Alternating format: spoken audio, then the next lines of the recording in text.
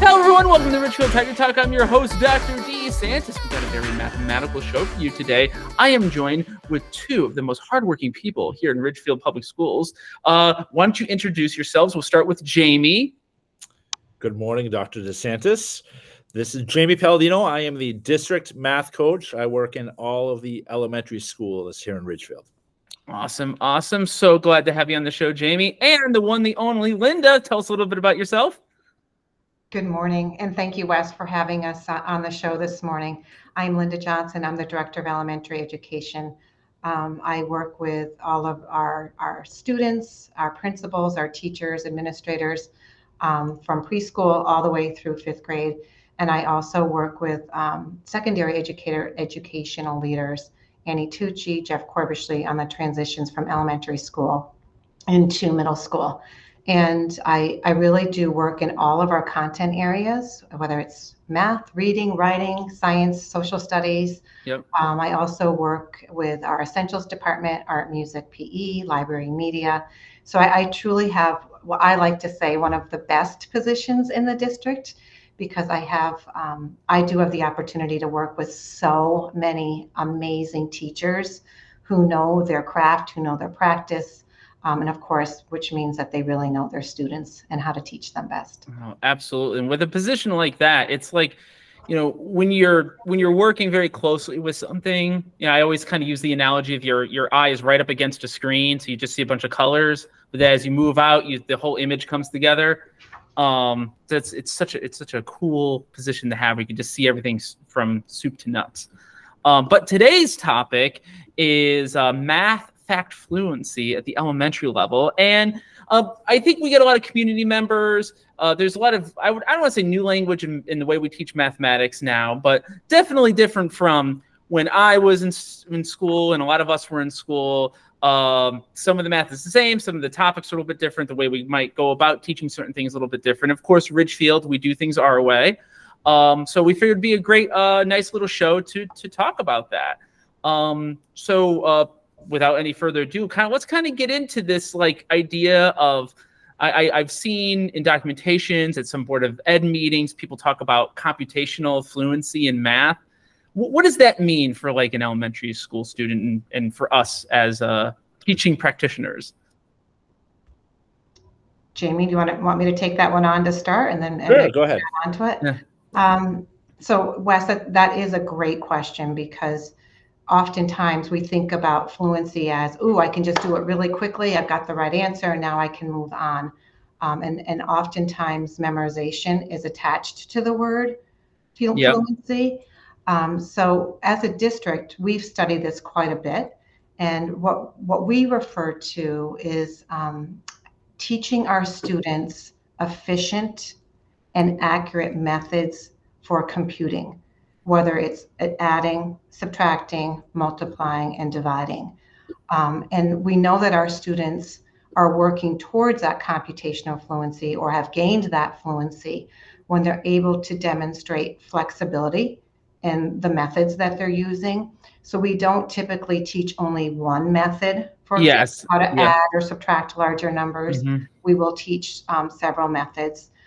So we want our students to be able to be flexible with those methods, develop an understanding of which method works best for them, for their thinking and their learning, and that they can explain these methods and then eventually apply the method or methods so that they are able to compute, able to solve a problem accurately. Oftentimes, people will say, we don't care about getting the right answer any longer in math. And that's the furthest from the truth. We do want our students to get the correct answer. Yes. We just want them to understand why they're doing it, how they're doing it, so that they can be flexible and fluid with their strategies. Yeah, just from a personal account, I think my mathematical, and I've taught math at the high school level, and as a physicist myself and teaching physics, math is a big part of it. I always remembered in middle school and high school, kind of realizing, that's where that came from. And that's why we do this. Like, why didn't anyone tell me why we did this years ago? And it's kind of you always hear the kids say, like, when am I ever going to use this? And you're like, don't worry. You're going to want to know this stuff when you get older and start working with money and whatnot. So. Wes, I think that's why that fluency conversation is so important too, and not just memorizing our facts, but yet having a strategy of how to get to that fact and how to have that fact in your long-term memory and not your short-term memory.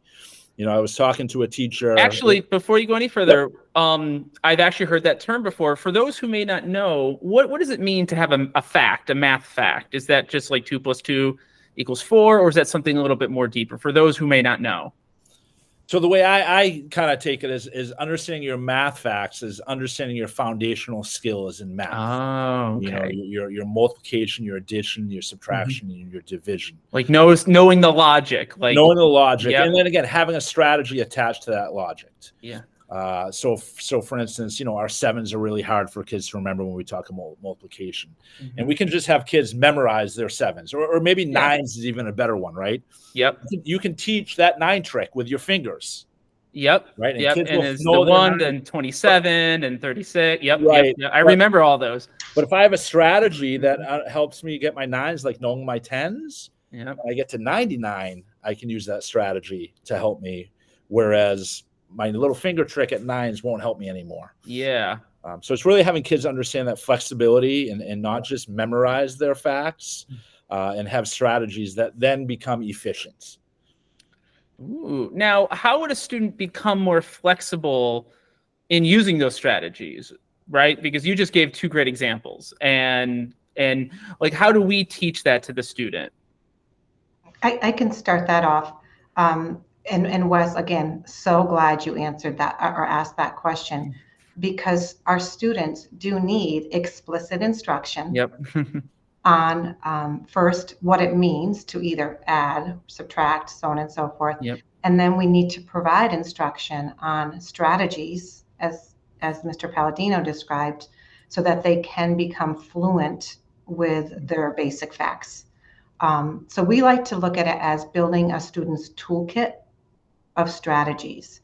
So in our Ridgefield Public School math curriculum, we have a scope and sequence that tells our teachers when to be teaching certain facts starting in kindergarten. And there are So it does start in kindergarten. Yes, absolutely. All right. Wow. Yes, we have we have this scope and sequence of saying where does it start from kindergarten and how do these basic fact learning progress from kindergarten up into, let's say, for example, 3rd grade. And so our teachers have lessons that they're teaching so that students do develop their understanding of the different strategies depending on the fact that they're learning. So for example, Jamie talked about 9s facts or 7 multiplication facts. There's specific strategies that our teachers are teaching our students so that they can become proficient in those facts. And a super, super important part of this is, yes, we explicitly teach the strategy, then we give our students time to practice the strategy. And I think this can be sort of the trickier, the challenging part. And Jamie, feel free to jump in with when are we finding that time for our students to practice? How should they be practicing them so that they can eventually reach that level of automaticity where perhaps they're not counting on their fingers or doing a fingers trick?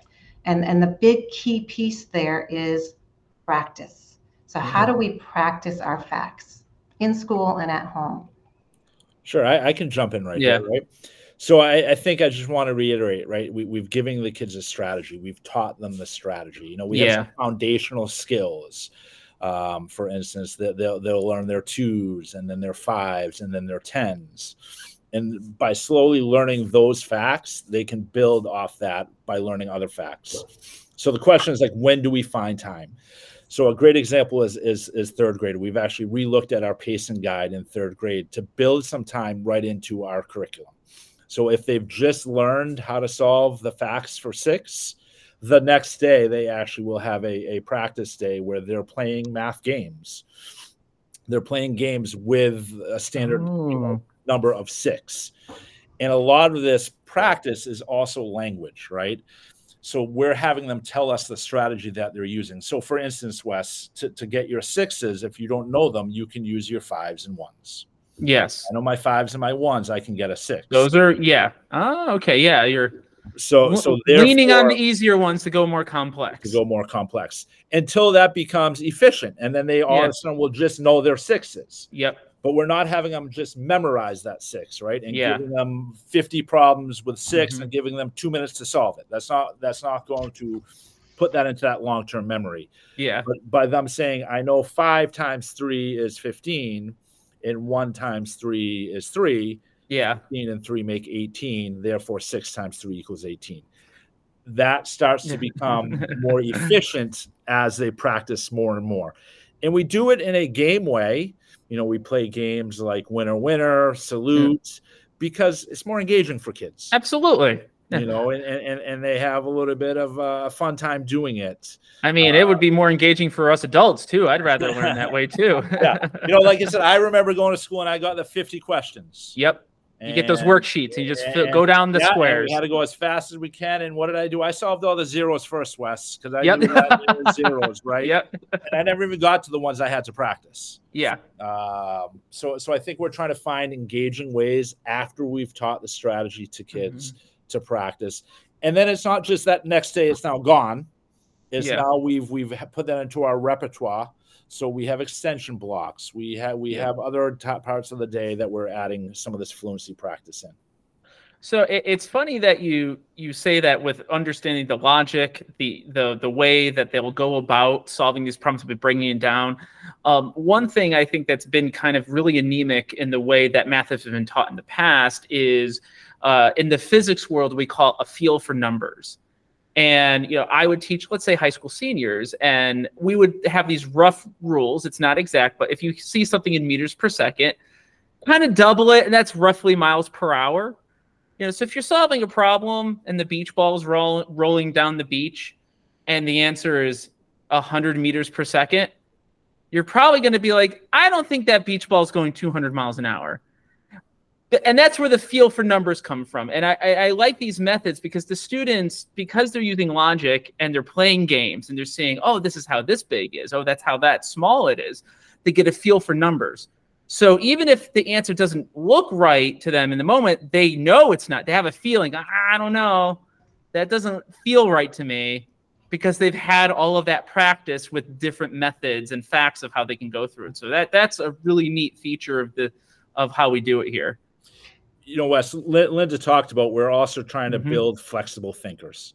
Yeah. Right? We're trying to get kids. I think this is what you're talking about. We're trying to get kids to be flexible with numbers. You know, I was talking to a teacher the other day who, you know, it's about my age. And the running joke was, when I was in school, you know, the teacher would always say, well, you're not going to be walking around with a calculator in your pocket. So you need to know this. Little did they know. Little did they know, right? So yes, we want kids to know their facts and we want kids to have strategies, but we want them to be flexible thinkers. Yeah. We want them to be flexible with their numbers as well. And I think that's what you were getting at, right? Yep. Yeah. And that's what we refer to as number sense in our mathematical world. So, you know, I think about if there are family members out there listening to our show today, oftentimes parents, family members will ask, well, how can I help at home? How can I help practice at home? That number sense that you just described, Wes, or Jamie, that you added on to, look for those opportunities at home. You know, think about real world situations when children are using math. So for example, if you're in a restaurant, or if you're out, you know, at the market, the grocery store, thinking about how much something might cost, and using that word about, right? It's estimating. That's a big part of number sense. I'll also circle back to practicing basic facts at home. Again, basic facts: addition, subtraction, multiplication, or division, depending on the grade that a student is in. Our teachers do a really nice job with sending home a resource that's connected to our anchor resource, Think Mathematics or Developing Roots, that are called home links. And within those, oh, nice, yeah, it's nice. It's nice. There's like a description of what's happening in the chapter, what students are learning, and then oftentimes there's a part that says what you could do at home. So there's that section that might emphasize how to practice your basic facts, or how to work on computational fluency. And many of our teachers are sending home the games that Jamie referred to, so that students can practice those games at home. And then one last great resource, our building principals have their weekly or biweekly communications, what they call their newsletters, that they send out to families at the building level. And oftentimes there's a curriculum corner, and that curriculum corner is devoted, curriculum corner. It's devoted to, of course, many different content areas, math being one of them. And we've put links into there that games that can be played at home. Absolutely. So yeah, actually that's kind of a great way to close out the podcast. So we have lots of resources that parents have access to. Are there any other like tips and tricks? I know, Linda, you just gave an opportunity or an example of, when you're at the store, hey, what do you think this is about? Are there any other tips and tricks you might want to give parents who might be listening to this podcast who have an elementary school student in that realm? Wes, I think the other piece that I would add is with number sense and just math. There are lots of board games that are out and about that have math. Racco, there's some different. So just looking in one of the principal corners, I think we actually talked about board games that parents can play that have really a number of sense and math reasoning around them. So in that principal corner, many of our principals actually put a list of games that would be kind of math. Because I think one of the things that I always encourage, it should be fun at home. Yeah. We shouldn't be giving kids worksheets. We have the math games that we have resources. The Think Mathematic always kind of puts a game or activity. But that would be my other thought, is even just playing board games with our kids really does build up that math number sense. Jamie, I'm so glad you emphasized that, and the idea of keeping it fun. I'll talk about just very quickly, Wes, the importance of relevance to students' learning. That's huge, yeah. Huge, right? Real world relevance. And in schools, we strive for that, trying to connect the learning that's happening in math or reading or writing, whatever it might be, to something in our real world. And that's the why, right? What you said earlier, why am I even learning this math? Why am I ever going to use this? So when we can find that relevance, it does promote a deeper understanding of a concept or a skill. So family members, they have that relevance at their fingertips all the time. Again, whether you're in a grocery store or out for dinner or playing a board game, and games are a great way to keep it fun, keep it light, absolutely, and keep it purposeful and relevant. I'll end with two questions that parents will say, like often, like, well, when my kid does get stuck, right? So let's say, for example, we're playing a game, or I did have a homework activity that came home, and my mathematician doesn't know what to do. So, two go-to responses there for our family members is ask your student, what do you know that could help you with this problem that you're stuck on, right? So it's when you get stuck, what do you do? So there's two questions here that family members could ask. How could you use what you know to solve this problem? Or explain your thinking, because that's going to come back to some of that reasoning that we're talking about today. Oh, that's great. That's great advice. All right. Well, first off, I just want to say thank you to the both of you for taking the time out of your very busy day. I'm also going to do a quick promo for the Ridgefield Public Schools Bridge program. So we're doing a lot of exciting things this summer. And if you're interested in any of the offerings, and these are offerings at all levels. So we have elementary, middle, and high school offerings. Just go to ridgefield.org, our main website, and you'll see a big button down in the lower right-hand corner. You'll see it says Summer Bridge Program. You click on it. It's called our Summer Forever Bridge. We're going to try to keep doing this forever, as long as we can. So people think we've been having great responses from it, and we really want to kind of push this program. So for any information, just go to ridgefield.org, hit the big bridge button, and all the stuff is there for any age. right? Any age, anyone. There's something for everyone. I think that's our tagline, right? All right. Well, thank you so much, Jamie. Thanks, Wes, for having us. Thank you so much, Linda. You are so welcome. It's been our pleasure. We love to talk math anytime. Absolutely. Absolutely. So cool. We're going to have you guys on again at some point soon. And this is Dr. D reminding everyone who's listening to this podcast to let everyone in town know about it. We're on Spotify, iTunes, Google, wherever fine podcasts can be procured. All right, everyone. Thank you so much for listening. Have a great weekend.